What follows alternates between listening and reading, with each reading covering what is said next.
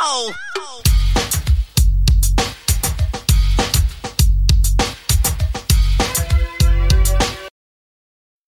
Hi, Tim Riley again.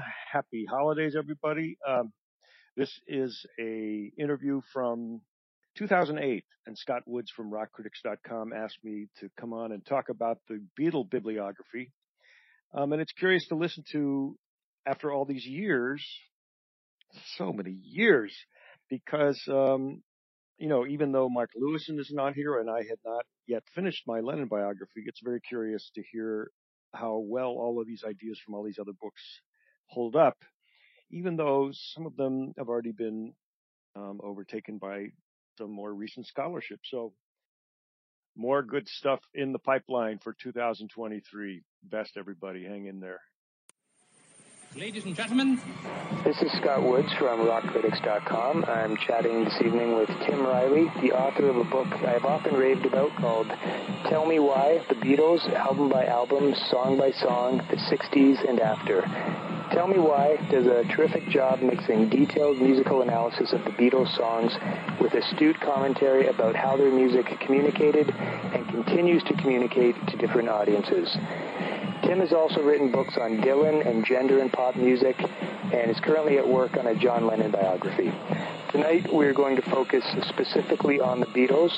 In particular, I have asked Tim to compile a list of some of his favorite Beatles books, and we're just going to run through that list together. How are you doing, Tim? I'm good. How are you, Scott? Excellent, excellent. So you've sent me a list of Beatles books, and obviously we're going to go through each of those titles individually. So what was your criteria for choosing the books before we get to the list? Well, I just wanted to choose the books that I was going to have the most fun talking about. So these are the books that I admired most, that I found most useful, and that I thought were, the kind of books that the people who I talk with regularly about the Beatles, and the people who are sort of plugged into a certain level of what's going on in scholarship, are the ones that I find myself recommending the most if people haven't read them. Okay. And they're pretty. I don't know. Some of them seem to me pretty obvious, but some of them aren't that well known. So yeah, I would agree with that. Definitely, fun to talk about a few of them because they're kind of obscure. Yeah, I think you've got a good mixture of obscure and, as you say, the kind of obvious ones. And why wouldn't you have some obvious ones if they're worthwhile? So anyway, so let's look at the list. The one you've listed at the top, and I know you didn't put these in any particular order, but I was glad to see it on there, was Revolution in the Head by Ian MacDonald. And just as way of a little bit of an introduction, I am familiar with this one. I have read it. I read it not too long after I read yours, actually. I think his came out several years, or a few years anyway, after yours did, but I discovered them somewhat around the same time, and they're similar in format in that you both, do basically a song-by-song exploration of the Beatles catalog. So, before I have any sort of thoughts on that, just what was your reason for choosing that one? Well, I just think it's just, a very thoughtful and thorough treatment of the entire catalog. And he's one of these guys who was there at the time, and it was a defining period for him, and he sort of came of age to the band. And that's because it's a large coming-of-age story that the band tells. I think for a lot of people it was an especially defining and powerful. It was a powerful experience to go through growing up and having those records coming out. Right. And he's British, so he offers the British perspective, and there is this tension between the American and the British perspective that you sort of become aware of as you wade into this stuff. And I just really he's just an expert writer, and he's a demanding writer. His ideas are really strong, and he brings you into the music in a arresting way. It's a very, very powerful command of the language he has, and he works with really solid ideas. I can't say enough about the book. I reread it before I started the Lennon biography, and I was, impressed again at how much I liked it. I just think he's really just got a great handle on a lot of these ideas. Okay. And I would suggest that I found his book, unlike yours, and I think, you've pointed out maybe the difference being that it's from the perspective of someone who was there listening to the records as they were coming out. But I found his book sort of struck a bit of a sort of harsh, almost political tone. I found it to be a fairly pessimistic book in spots, just in the sense that he seems to sort of argue a little bit that, pop music never really recovered from the Beatles, and I think he even takes it further to say that Western society itself never really recovered from the 60s, which I think is a compelling argument. But it doesn't strike me as anything at all like what you're trying to do in yours or what you're saying in your book. Yeah, I think that he and I would probably have disagreed about that. I think that, I don't know. It's for me, it doesn't ring pessimistic. It just rings kind of fatalistic. Like the point of view is this is as good as it gets, and we're never going to see their likes again, and that it's kind of pointless to look or think or expect, and I just think I just don't find that a useful point of view. I just don't find it, to me, the richness of the music and all the different places that the Beatles music has led me makes me feel just really grateful that they came along and that they, occurred in my lifetime, and that they still inform the way I listen to lots of different music. And I know people who have this point of view. It just doesn't appeal to me. And he was, I think we know now in retrospect he was depressive. And I really don't know anything more about it than that. Were you ever in contact with him? Never in contact with him. I often thought this, it would be really fun someday to engage with this guy, but he took his own life before that was even possible. I now know people who knew him, and I think it was a pretty tragic situation what happened there, but I really don't know anything about it. Right, okay. Except that I just really admire the book so much. Okay. And a lot of people do. It's a very insidery kind of book, and a lot of Brits, it'll be on the top of their list, so they love that book. Right. It's a very personal book in some ways, as is yours, I think, too. Well, yeah, I think the trick is to try and, I have this intense personal thing and with the music, and the trick is to try and make that relevant to lots of different people. So I hope it's not too personal. You're always trying to strike a balance there. But I came of age with all these great rock and roll writers, and they were writing about their own personal experience with the music. And I deliberately tried to back off that approach a little bit because I think it's very hard to do, and it's it's just kind of, for me, it felt like a very fragile platform to base your ideas on, and that I really wanted to have all my arrows pointing right at the ideas and the music and not to me. Right, and I guess when I describe your book as personal, I don't think of it necessarily as personal in an exceptionally sort of rock critic-y type of way where you're constantly sort of, turning back and writing about your own life or something like that. Now, there's value in that approach as well, but I don't think so much that's what you're doing, but I guess more personal in the sense that it's very clear, just that you have delved into this material about as deeply as you can get. It sounds like you're writing as a listener. And as a single person, it's a single person's experience listening to this immense wealth of music, basically. Mm-hmm. Well, good. That's the goal, really, is to write like a very close listener and to try and engage the reader on that, like to encourage a really close listening from the reader. I think that we're just sort of in different, the approaches to the material we're talking about here are just sort of, we're in different camps, and that experiential approach, I think, is good, but I admire it a lot when it's done well, but I didn't feel comfortable doing it, and I didn't want to be imposing that on the reader when I felt uncomfortable with it. I felt much more comfortable being a different kind, describing it in a different way. And, I came to it later, really. I think it was a more honest approach because I was born in 1960, so for me it was not like, my first album was Abbey Road. So right. I got to know it all backwards. And so my experience of it was really different. My experience of it was this collecting all the records and getting to know them sort of backwards, and then doing this really interesting calculus in my head, which was, okay, so if this came first, then it must have meant that they got to that point in this manner, and it was sort of an intellectual puzzle. Plus, then they were constantly all those records were always very important in the 70s because everyone was kind of playing off of them in different ways. So the bands that I was big on in the 70s, the Beatles were always there, sort of like the backdrop and the reference point. So I just felt like it was a more, I don't want to say honest, I mean, it just felt like a more natural way for me to go about doing it.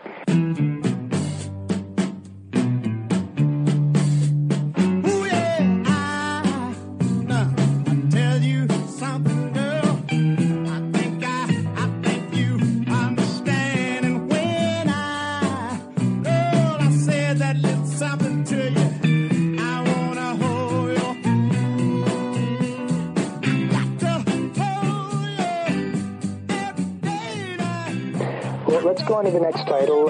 You have Mark Lewisohn's Recording the Beatles and Chronicle, and I'm taking it what Mark Lewisohn's books are kind of about. Are they're sort of like an ultimate guide to the making of the records, like packed with incredible amount of detail about what went into each recording? Mm-hmm. Does that sound about right? Or yeah, Mark Lewisohn is just a very, very important scholar over in Britain. Because he's like the only one who has listened to all the master tapes, and it came about because he started. He worked at the BBC, I think, as a librarian, and he wrote a book called The Beatles Live. He actually helped Philip Norman write Norman's first Beatle book, which is called Shout. He was a researcher on that, and so he learned a lot about the Beatles, and he came as a big Beatle fan and researcher on his own. And this book, The Beatles Live, detailed all of their live gigs and all of their live repertoire, and that had never been done. And it was really kind of a revelation to all of us who were really curious when we started hearing all the BBC tapes leak out, because the Beatles' repertoire by 1962, when they signed their recording contract, was just voluminous. I mean, they were just the kings of repertoire. And it was a repertoire in a way that really helped us understand what they prized in rock and roll, and how big they conceived rock and roll to be, and how ambitious they were, and what great close attention they were paying to all the good songwriters who were out there. And so he detailed all this, and then as a result of this really wonderful Beatles Live book, he got invited, after a few years, he got invited by EMI to do this research project called Recording the Beatles, and he sat and listened to all the master tapes. And what Recording the Beatles does is it gives you detail like, okay, on this day they did Day Tripper, and they did 18 takes, and the final track is take 6 combined with take 11, and they patched in some of take 3 for the chorus because there was something they liked about take 3. It's a diagram of how intensely they worked, and they worked so hard, it's kind of unimaginable how hard they worked day in and day out, and also how finicky and how they grew in the studio, so that by the time they start creating their masterpieces, they are figuring out how to take advantage of every single technical possibility, and a few that they're not even aware of. Like, they're pushing their producers and engineers constantly. And it's just a very detailed diagram of that process, and how much their creativity was at play with the engineers' creativity. Right. And how closely they were watching and listening to all the different tracks that they made, and just how intricate the whole idea of recording became for them, and how they could take like the most, the breeziest, most nonchalant gesture, and it actually was like a knitting together of several days of very, very hard work. And it just became fascinating to sort of uncover layer by layer all the Beatle tracks that way. And that book came out right right after Tell Me Why came out, and it was so frustrating because, you know, I could have used that book so much in my research, and when we were on parallel paths in a certain way, and he then updated that book and combined it with the Beatles' life to make this larger book called The Beatles Chronicle, which is like the daily diary. Right. And it omits some details from the recording sessions, but it gives you like a daily picture of here's what they woke up and did every day. Right. And those are just like the Bible of Beatle reference books. Okay. And Lewison just is a very nice guy, very approachable, very smart, very, very solid scholarship. He doesn't get much wrong. Right. And that's really saying, I mean, he really stands out from the pack that way. Listening to your description of the books, you know, I imagine they're really sort of geared towards people who do want to delve into the fine details of the recordings and, you know, would be able to sort of tell the different, you know, or be interested in the difference between take 3 and take 5 of such and such a track. But, you know, I could imagine some books of that ilk might just be completely alienating for a lot of the audience. Well, you know, you get this debate about whether that's going to impinge on your enjoyment of the music, and I just am not the right person to ask about that. I'm a critic. I really enjoy learning as much as I possibly can about the material, and if I enjoy it, I find that I want to learn everything I can about it, and the more I learn about it, the more the richer the experience is for me. There are people who they just really don't want to know. Like, they don't care how the special effect is done in the movie. They just want a nice movie. And that's fine. You know, it's like, fine, okay, so criticism is not for them. But I just am really of a different mindset. And for me, those Lewison books have only enriched my understanding.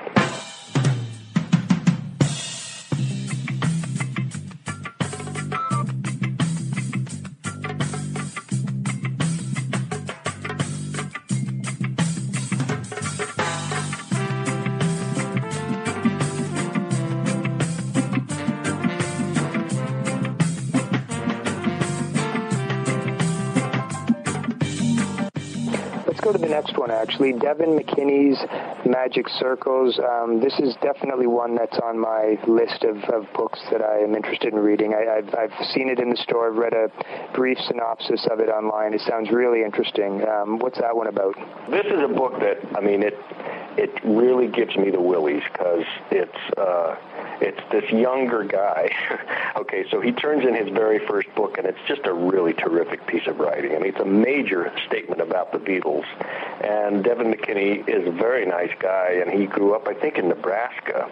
And he's sort of an autodidact in terms of music criticism. I mean, he literally just came out of the blue, and Harvard put this book out, and we were all like, oh, what is this? And it turns out to be like one of the really great Beatle books. And he's, in pop music terms, he's a generation behind me. So I think he was, I mean, I was born in 1960. I think he was born, you know, in late 60s, like 68 or 70. Okay. So he's coming at it one step behind Ian MacDonald or me. And so his approach is really, again, another layer of interest, like discovering the Beatles way after they happened as sort of, you know, like dark history. And, you know, how they opened up his intellectual mind. And then the themes that he traces are very, very interesting and peculiar and not themes that anybody else has chased down. He's very good on Help, for example, where he writes about how, you know, it's supposed to be a Bond spoof movie, but it's actually about how this death cult is chasing this band. Wow. And then so why do the Beatles inspire these death cults? You know, because you go from that, and then in three short years, you get Charlie Manson. Right. And so he makes these very daring, bizarre kind of connections in very interesting ways. And it's just a book that is just steeped in Beatle mythology and Beatle history, and it's just one of the you can't put it down. It's just so engaged with the material. I just can't say enough good. I just love that book. I can't wait to reread that book.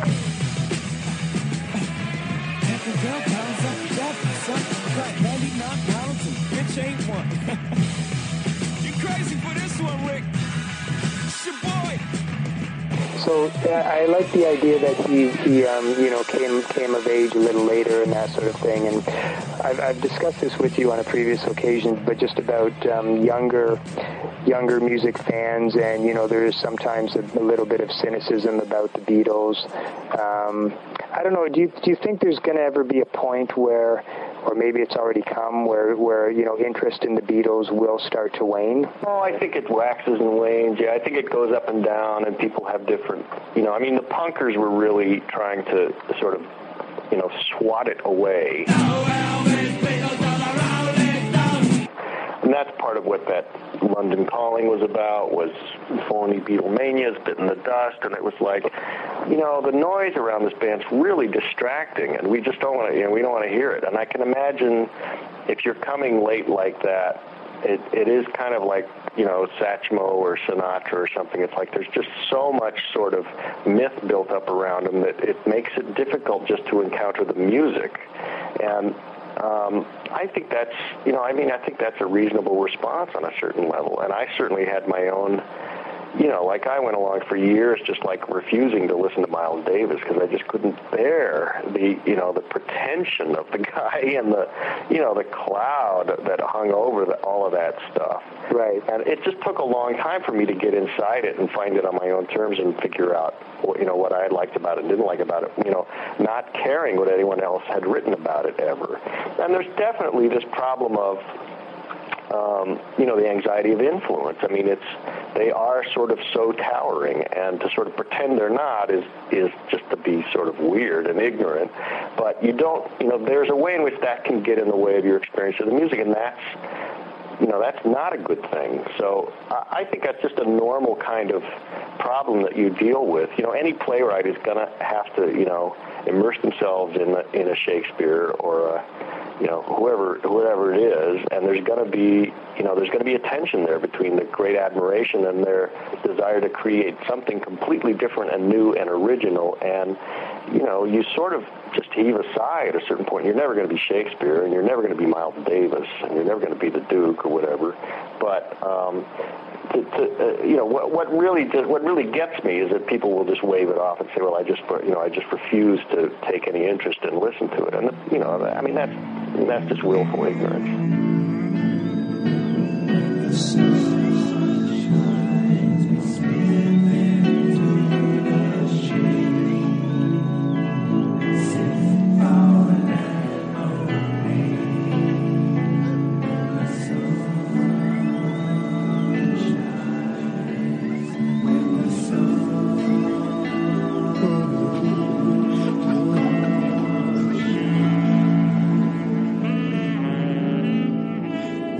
Let's go to the two Lennon books, in his books written by Lennon, In His Own Right and Spaniard in the Works. The obvious sort of angle that you usually see these kind of compared to sort of being James Joycean wordplay sort of books. I'm also curious if there's any connection you can come up with between these and Bob Dylan's Tarantula. Yeah.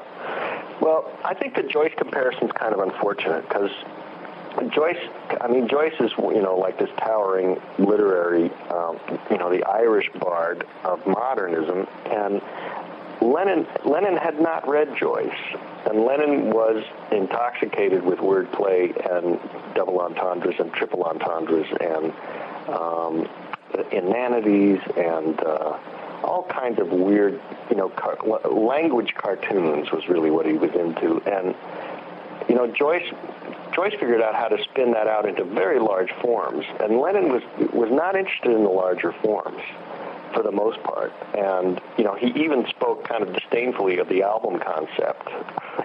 Right. He always was saying, I just get bored after a couple songs. I just want to hear singles. Right. Basically.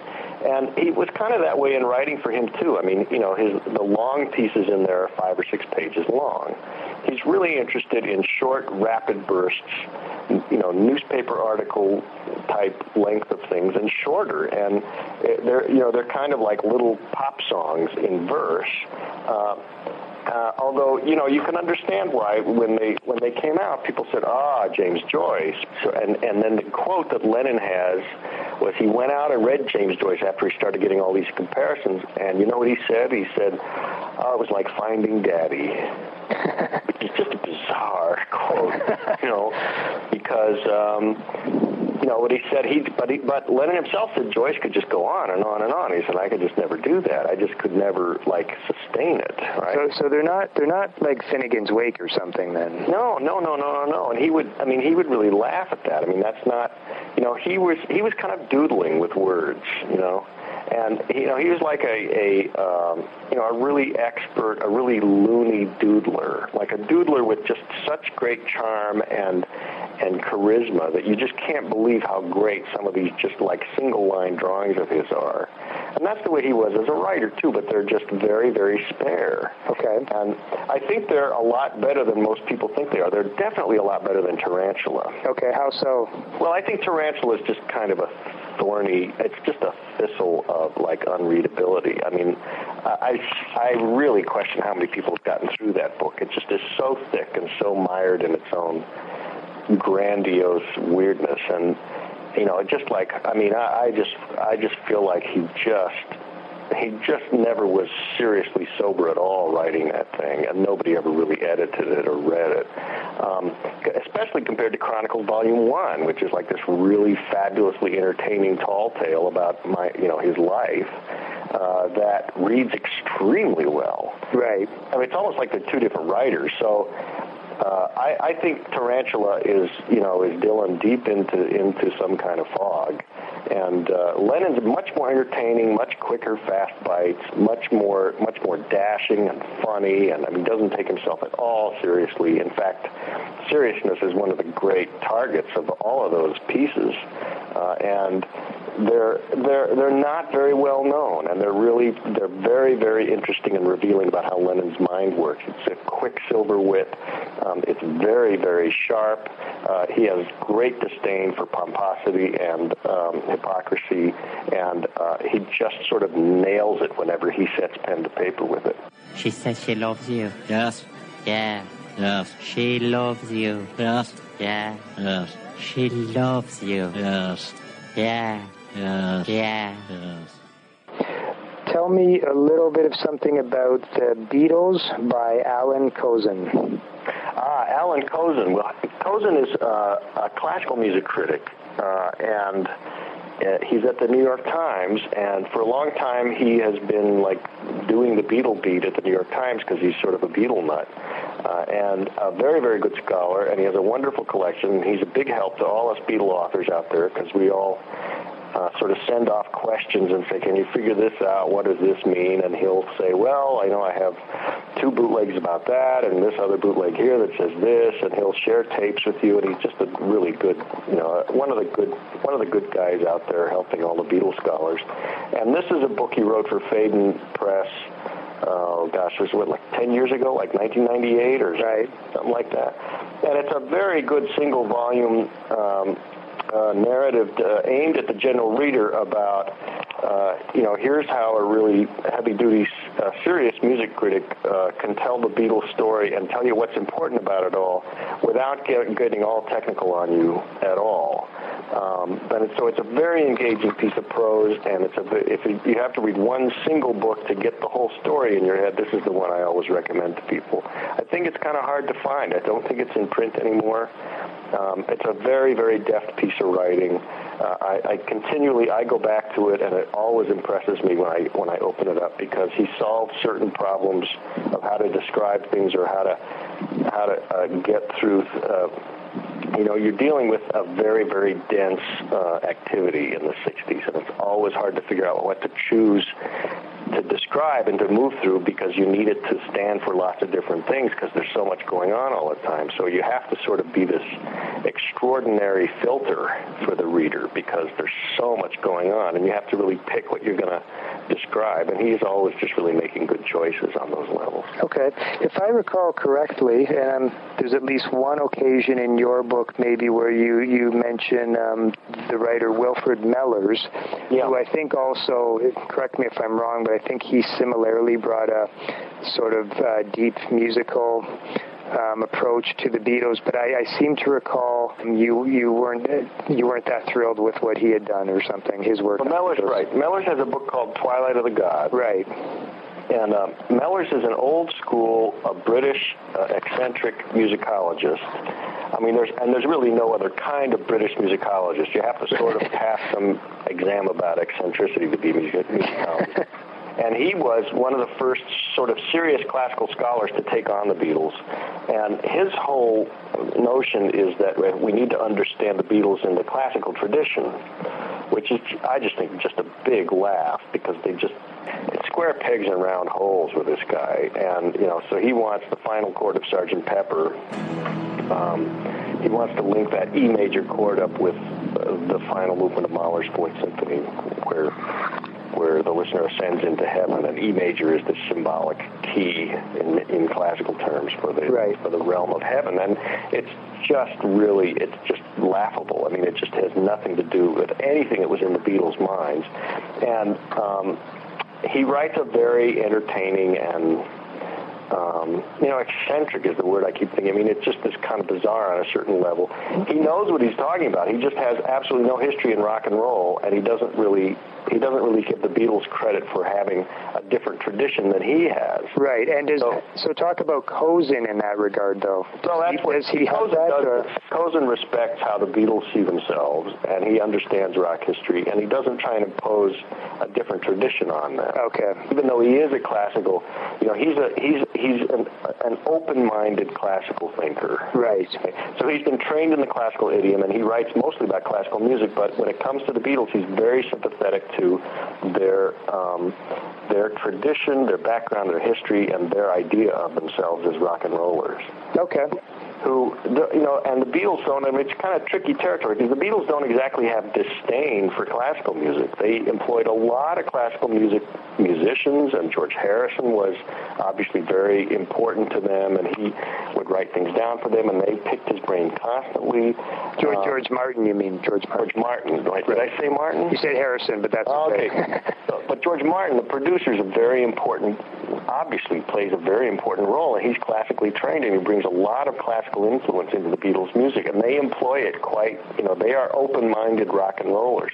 In fact, I think they had a lot more disdain for jazz than they did for classical music. Right. There's very little jazz on any of their records.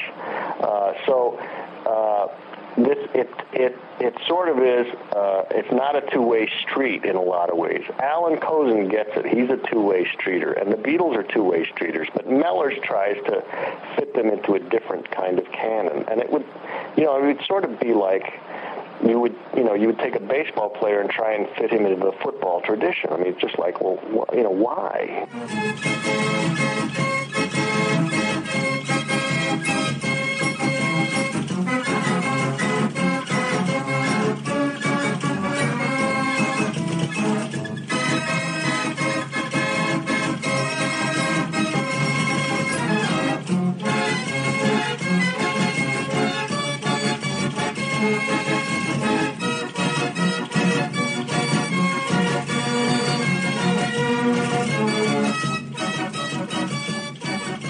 What's it all come to in the end? What's in it for me? A book. Yeah, a bloomin' book.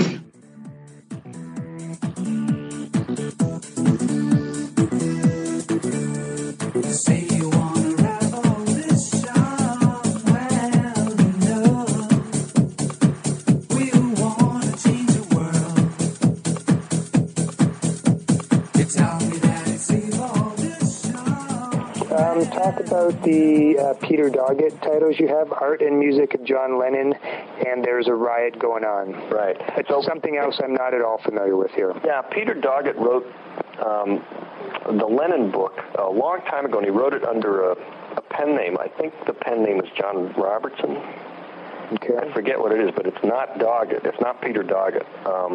And it's very hard to find, and I think it's out of print, but it's a wonderful book, and it's a book that tries to take the musical Lennon, the literary Lennon, and the visual Lennon and tie them together and draw a more three-dimensional portrait. And it's full of great writing and great observations, and I got in touch with him as I was working on the Lennon biography, and he's a terrific guy. And his most recent book came out just last year, and it's called, just last spring actually, it's 2008. And it's called There's a Riot Going On, and it's a very thick and important investigation of the relationship to rock and leftist politics, and where the two merge, and where they're sympathetic to each other, and where they don't merge, and where they're not sympathetic to each other. And it's a very, very interesting history. And of course, you know, when you deal with Lennon and Lennon's sort of coming of age as a political consciousness, you're dealing with the song Revolution in '68, and there's just a lot of controversy about that song. It caused a lot of controversy at the time, and there's people who still debate it. And so any person who's going to approach this material, you have to take that song on and deal with that matter.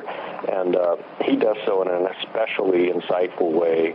And if you're interested in leftist politics and you know, how the rock listener was looking to the rock musician to guide them politically, it's a very interesting way to approach it, because the rock musicians were actually quite ambivalent about the political situation. Right. They had their, you know, Lennon turned into quite a politico by 1971, but you know, as a member of the Beatles and as somebody who was a songwriter and a recording artist, he did not see himself as a political leader. Not for a long time, and that, you know, that he sort of moved through that and came to regret it a little bit, although I think it was a very natural progression for him. But for the most part, the rock stars were quite ambivalent about that, and the audience was really, really pushing them to be these political figures, and they just really didn't want that.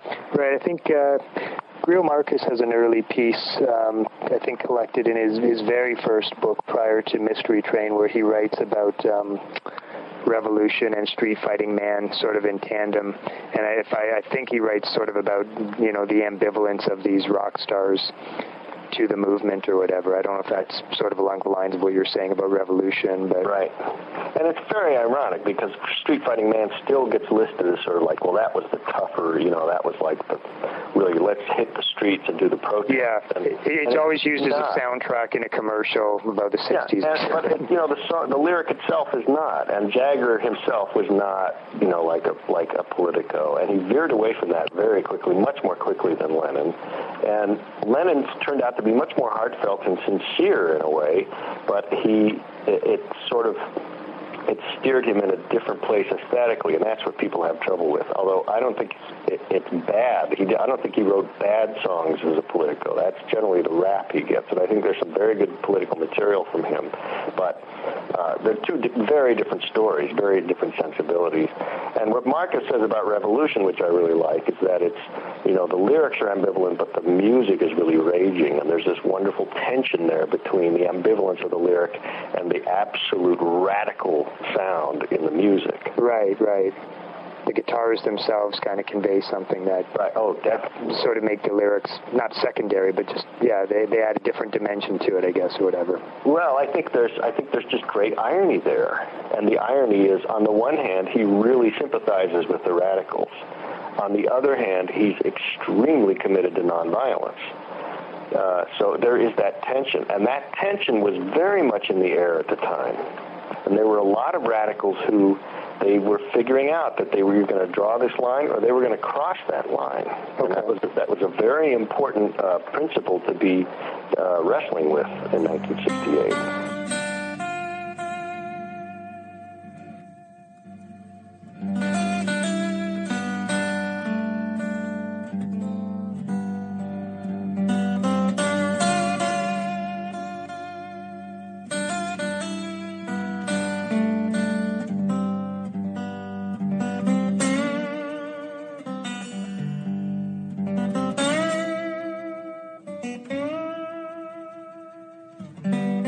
I'm going to put a couple together now. You've got You've got a biography of McCartney, just called McCartney, by Chris Salowitz, and you've also got Postcards from the Boys by Ringo Starr. So before you tell me about each of these books, I know obviously you're working on the Lennon book, and you've talked a lot about Lennon. I take it George Harrison, is he sort of like the fifth wheel in the Beatles as far as you're concerned, or just? Oh, I don't. I would back off describing. I wouldn't describe him that way. And okay. I keep coming back and redeciding what I think about George Harrison. I think I was sort of tough on Harrison, and tell me why. And I think that's an easy thing to do because you put him next to Lennon and McCartney, and you're just bound to judge him harshly. I just think it's sort of an unfair setup, And I've come to really admire him a lot more through the years for just how much he progressed and how much he put himself forward in that band. And you can imagine a lot of other personalities would just not have even bothered, because you have Lennon and McCartney. You don't need a third songwriter. And he does actually develop into quite a good songwriter. And so that records like the White Album and Abbey Road, he's really an important piece of the material, just becomes much more important than it was. And his contributions to Revolver are great too. Right. Okay. I think that Harrison is a special case, and he's difficult because a lot of his solo work is really not good. Not up to scratch. And that tends to overshadow some of the accomplishments with the Beatles. Okay. And there's not a definitive book, or I wouldn't expect you to fulfill a quota and include a Harrison book just because you included other ones. But have you read any decent books about Harrison? Or? No, I don't think there's a whole book. I think there's and I haven't read the definitive essay on Harrison either. Okay. Somebody should try and tackle that. But if you're a Harrison nut, you should read I Me Mine by George Harrison. But it's only, it's not even 100 pages long, that book. It's fleshed out with all these drawings and lyrics and other things. And the narrative is actually pretty short. So right. Even he didn't get a whole book out of it. So okay. It's not to say anything, against him. You're on thin ice with these Beatle fans. Like, you can't say anything anti-Beatle. But, as a critic, it just sort of does the great stuff injustice if you say it's all on the same level. It's not all on the same level. Yeah. And I think Harrison really would have been actually very realistic about that. But it's not that I think that he's not worthy of study or something like that. It's just that you got these two giants in the room. You got to deal with those. You got to deal with them first, Okay, well then, so segue from that then into the Ringo Starr book, Postcards from the Boys, because I actually do consider Ringo a giant in his own way, but he's not the typical definition of giant in the Lennon-McCartney mold. So what's the deal with that book? Well, Ringo is a giant, and he's a giant because he's a rock and roll drummer who has the gift of modesty. And when we think of rock and roll drumming, you don't think so much of the school of less is more. But Ringo's school is less is more, and Ringo's approach is he plays to the song. And so he's always giving other people space, and he's always playing, as like the expert ensemble player, and not trying to dominate or show off or be anything other than doing what exactly it is that the song needs. Here's a drummer who's reluctant to take drum solos. What a gift, what a great... Plus, apparently, from all the evidence and from this book and from all the interviews we know, this happens to be a really terrific guy. He doesn't take himself seriously and is very, very devoted to the music and was really just like the perfect fit for what the Beatles were and what they needed. Okay, so what is the book, Postcards from the Boys? Well, the book is it's kind of a lighthearted romp through all these postcards that they sent one another over the years, and it's very fun to trace like what they were going through and the cards they were sending each other. And he saved them all, and they just reprint them, and they're all just drawing cartoons and having fun and sending inside jokes, and there's a lot of Lennon cartoons in there that you never see anywhere else. And, there's these really wonderful things, like a couple days after they do the rooftop session in Let It Be, Paul McCartney sends Ringo this postcard and just says, "You're the greatest drummer in the world." And it's just so sweet. It's just so sweet, and that card survives, and I don't know. It's just a really fun. It just shows like how they just shared some really high spirits together. And does he provide context where needed sometimes? Oh yeah. But it's very. It's not. It's not like, I mean, for me, a biographer, I don't think I use more than one or two quotes from that book. It's not like a serious, intense, scholarly book. It's a very lighthearted trip through. Right. Let's just flipping through a scrapbook here, but it's Ringo. I mean, it's irresistible, and some of the stuff is just so charming and so like God. We were hoping it was like that. We were hoping these guys were as intimate as these cards reveal them to be, and they really were. You don't realize how much I need you. I'd love you all the time. I'd never leave you. So come on back to me. I'm lonely as can be.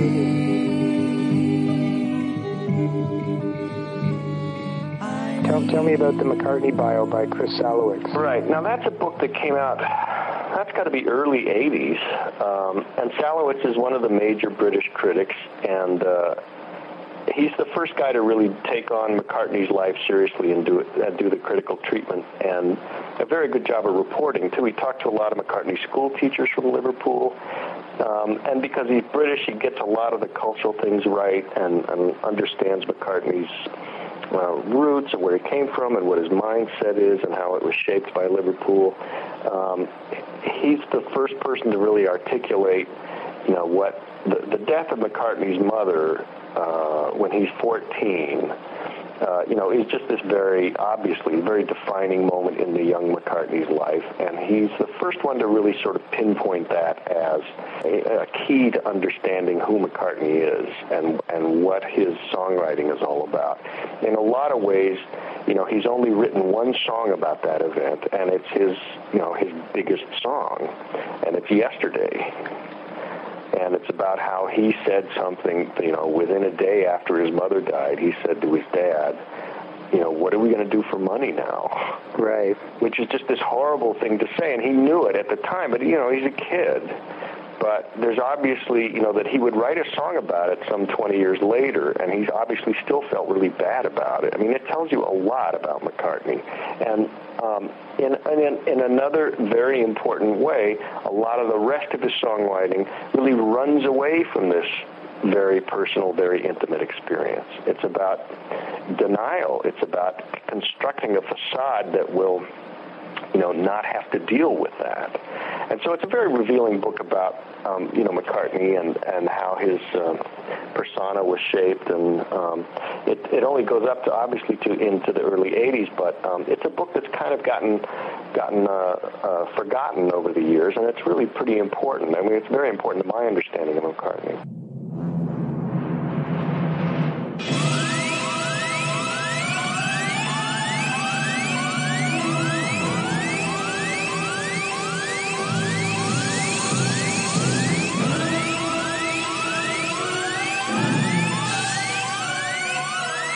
Let's go to Day John Met Paul by Jim O'Donnell, which I have looked at this one in the store. It looks like it's literally an entire book based, on that whole sort of event of those two meeting, which seems to me like, in some ways the ultimate in Beatle minutiae.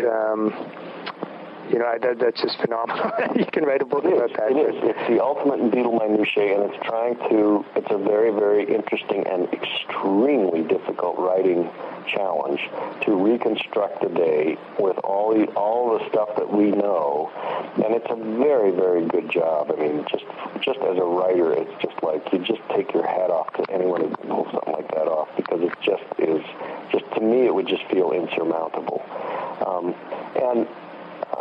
I've talked with people who were sources for him in that book and who grew up in Liverpool and stuff, and there's great admiration for that book, even though they'll say, well, we're really not, we don't really take ourselves that seriously, and we're not that, rosy-eyed about it, but he does actually get certain things so right that a book actually works. And it's the founding myth of these guys meeting, because here is Lennon meeting McCartney, and it's the great songwriting duo of the 60s of our age, and how they met is at a typically at a very sort of mundane, low-scale church event. McCartney shows up and he hears this guy and he sees this guy, and then they meet in the church hall afterwards, and then the band plays another gig that night. And just the idea of like, what were they, what did they say, what happened, how did it all go down? And he just really takes you into this very vivid description of how it might have happened, and it's really quite plausible and it's almost like it really could have happened just like this, Okay. So, I mean, it's for the more obsessive fan, but man, it's really a neat trick he pulls off there. We all live in a yellow submarine, yellow submarine, yellow submarine. We all live in a yellow submarine, yellow submarine, yellow submarine. I was curious on your list to see the anthology book, which is obviously a compendium to the series, which was out, I guess, probably about 10 years ago or so. What was your reasoning for including that one? Well, it's you have to include it because there's a lot of great quotes in it, and it's the Beatles sitting down and telling their own story, and I don't know. It's an unreadable book. I mean, I don't know anybody who's gotten. It's not a book that you sit and read from beginning to end. It's right. A book that you dip into and you go looking. It's great if you're strolling for quotes. If you need a quote, there's always a quote in there, and it's just so voluminous and so it's sort of like too much. It needed an editor. It needs a narrative. They're often repeating stories that they themselves don't seem to be aware are not true. So there's a lot of factual information that just is missing from the book. And they treat a lot of the conflicts it's very odd. It's like, well, it's many years later, and we've all forgiven each other, and this was a different time, but it was very stressful. That's what they say about the lawsuits. And it's just like, oh, please. I mean, come on. We're grown-ups now. Can you please just sort of give us the skinny about what was going on? And they're very committed to, upholding this myth and sort of keeping some of these stories alive. And so it's an interesting and worthwhile piece of work because it shows how invested the Beatles themselves are in their own myth. And it's pretty indispensable just for that. And there's also this weird thing about this book is that there's really nothing else like it anywhere. I mean, okay. There's no book about the Marx Brothers like this. Right. There's no book about the Duke Ellington Band like this, or anybody else, any other big, pop act in history. There's just never been such a huge expose that's so clearly and obviously and, sort of aggressively self-interested. Right. It's like they're not interested in telling the truth. It's just that's not their agenda. Their agenda is to really, make that myth intact for all future generations. Baby, you can drive my car. Oh, yes, I'm gonna be a star. Baby, you can drive my car. Well, taking off from that point, it's just, one thing you often hear about the Beatles, and I've certainly shared this feeling at some points myself, is just how much more is there to tell about the story? I don't know, a lot of people kind of make fun of Mojo magazine because they tend to put the Beatles on every third or fourth issue. Yeah. Any thoughts on that? Just as the Beatles industry, and where can it go from here? Right. Well, it's a problem. I mean, it's definitely a problem. I think if Beatles are all you've got, then you're really just hung up, and you should get a clue. I mean, the Beatles are, the Beatles really do gain an authority when you put them in the bigger picture. So it's sort of a myth that you can't really overstate how important they are, right? On the other hand, that's not really the point. The point is that they are part of a much larger continuum that is extremely, extremely interesting and fascinating and rich tapestry of popular music, and especially the story of how American popular music travels to Britain and gets retranslated and turns into something different. In 1962, it was inconceivable that a band from Britain could play rock and roll. It was absolutely inconceivable, and yet by 1962, the Beatles were probably the greatest band, and they were playing rock and roll, and they conceived of themselves as a rock and roll band. And the fact that the Beatles hit it big, I like what Richard Meltzer told me. He said it was the biggest long shot of all the biggest long shots in the history of the world. Right.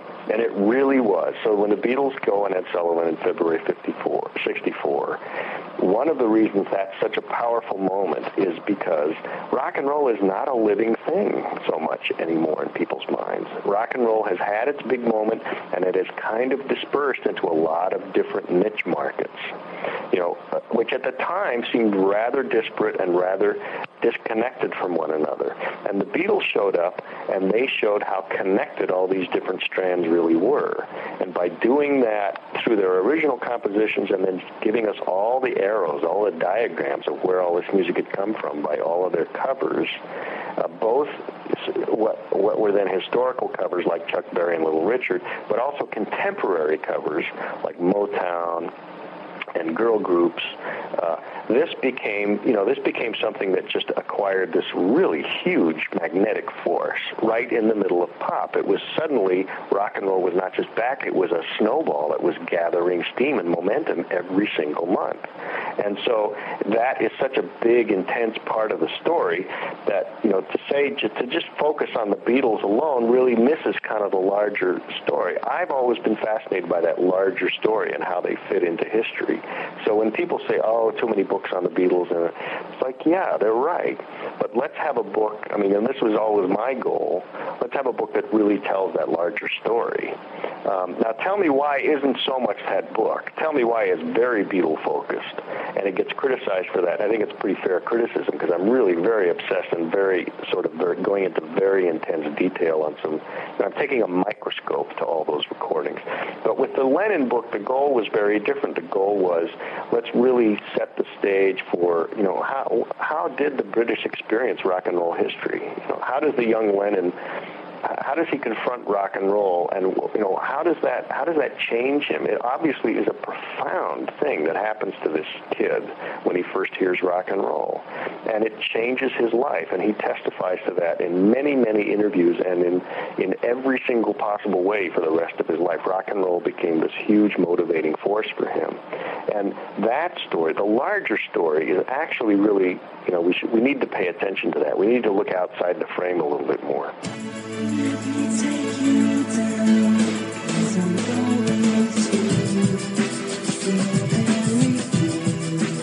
And finally, we have Love Me Do by Michael Braun, which is another one I'm very interested in because it's an account of the very early Beatles, and if I'm not mistaken, it ends even in '64, right? Right. It's what they used to call a quickie. And it was like this band was big and starting to have really big hits, so they hired this journalist to go with them and travel with them on tour, and he churns out this book really quickly, and I think it comes out in Britain in '64. The curious thing about this guy is that he's a fantastic journalist. He writes like a dream. He gets all these great quotes of the Beatles talking backstage. Paul McCartney's just come from seeing the latest Jean-Luc Godard movie, and what does he think of it? Just like fascinating stuff. And it's all there. And Lennon, there's some great Lennon quotes. And when Lennon says, in the summer of '63 when they have She Loves You, which is like this huge, big moment in Britain for the Beatles that summer. And the crowds are screaming. Beatlemania is just huge. And what Lennon says is, this isn't show business. This is something else. This is not something that you move on from. You don't shake this. He's already very hip to what's going on. It's really kind of amazing. But the descriptions and the tone of the book, they're all just great. And it's kind of like you realize that, the guy probably used it as like a rough draft for the screenplay of Hard Day's Night.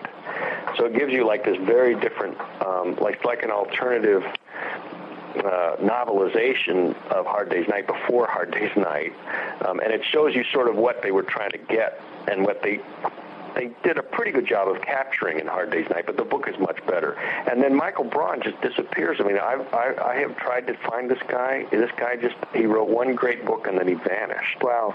And if anyone out there knows who this guy is or what, because this is apparent, I can't find any other book that this guy wrote, and I've asked everybody if they had any idea where he wound up. And I'd love to talk to this guy because he got this amazing story. And if the book is out of print, it's very hard to find, but go find it used somewhere, and it's the best.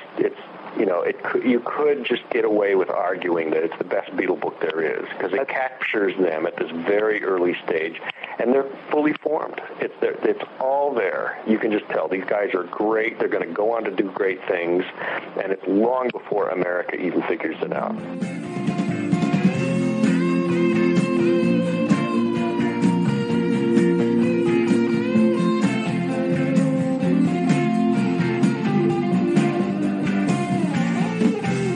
You, by the way, I should mention, in Tell Me Why, you do have quite a comprehensive bibliography. Yeah. And one book I was very happy to see in there because it's one of those books which isn't specifically about the Beatles, but I do think it has some indispensable Beatles writing, is The Aesthetics of Rock. And you mentioned Richard Meltzer already, so talk a little bit about that. Well, it's really fun to ring him up and talk with him as I was working on the Lennon book because I admired that book a lot, even though it's hard to understand. It's to get lost in. It's a book, it's a great ocean of a book that you just have to sort of dive in and sort of swim around. But there is so much good Beatles stuff in that book that it's worth whatever. I mean, it's like you realize very quickly you're not going to be following a thread. Right. You're just going to get tossed about. But that's part of its charm, and it's also very much it's very reflective of its era. And I think he wrote this as a philosophy dissertation in 1966 or something. That's right. Yeah. I think 66 and so it's really just a madcap tour through. One of the first smart guys to put pen to paper about rock culture as it was happening, and it's incredibly vivid and. What's the word? It's not even very descriptive, but it's got a very vivid grasp of the ideas at play in rock and roll and how wonderfully absurd and nuanced and completely out of control the music is at this particular moment. And he's got a very, very quick mind, and it's just sort of drunk with rock and roll. And so it's a very vivid picture of how it felt to be like, I don't know, he must have been 24 or 26 and working on his philosophy degree and being totally mesmerized by rock and roll and finding that everything that he was learning about the great philosophers actually was at play in all of these great rock and roll records he was listening to. And so at the time, it's just a completely radical, eccentric, far-fetched notion, and it survives as like a curiosity, but if you're into it, it's deeply central because this guy he's just mixing it up with the best of them.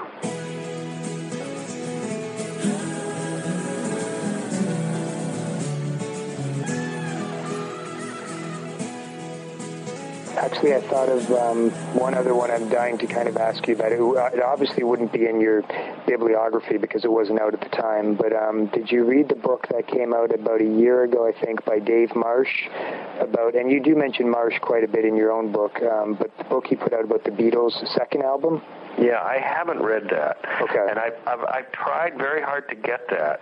It's a weird publisher. I need to go just find it and read it. I mean, I assume it's Dave Marsh, and you know what you're getting when you get Dave Marsh. But people forget. I mean, when I was growing up, Dave Marsh was a very important voice in rock criticism, and I was not surprised at all that was the Beatles album that he chose to go on about. And, right.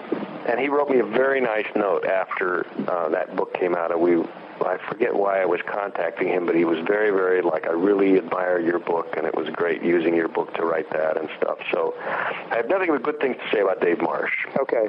You must have had fun writing that bibliography, because I'm looking at it again, and you've got I don't know how many, but it looks like at least a few dozen entries in there, which that must have been pretty fun to put together. Well, I always liked those books. Yeah, I always really liked some of the ways people got creative with the nooks and crannies sections of a book, and annotated bibliographies. I just think is a wonderful form. I've always really loved the notes that Grill Marcus wrote to the discographies and Stranded. Right.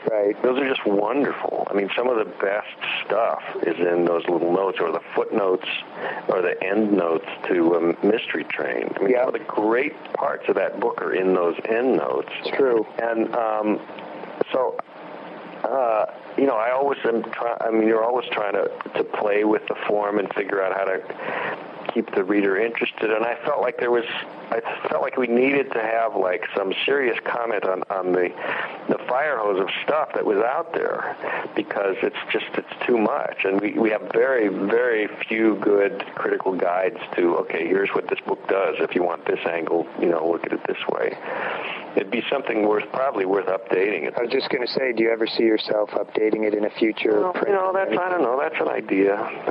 I mean, I'm struggling with whether I even want to do a discography for the Lennon book. It's like I could just barely lift my hand up anymore. I don't. Right. I just can't be bothered. It's like, please just go do your own discography, people.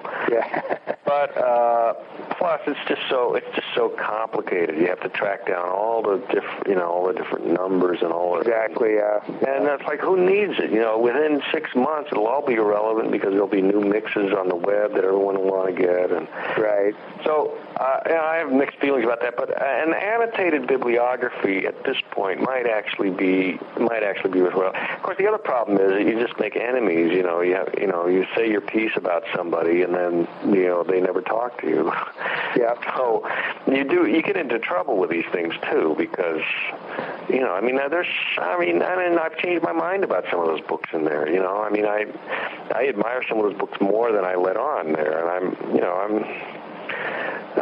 it's complicated there. I don't know what I'm going to do with that. Yeah. But maybe at some point online I'll reproduce that and sort of add notes to it or something just for kicks. Right. It's always complicated, as you say, when you're dealing with other critics, more so than dealing with musicians or music. Oh, no, but the Brotherhood of Rock Critics, we're all so friendly. We're all so forgiving. Yeah. I mean, Dave Marsh, he sets the standard, right? Yeah. Yeah, he hasn't had too many fights in his life. No, he's so serene. It gets along with everybody. That just seeps through into the writing and makes you feel good all over. All right, well, let's end it on that upbeat, positive note. You've got the election of Obama and the fraternity of rock critics. We're all good. Thank God.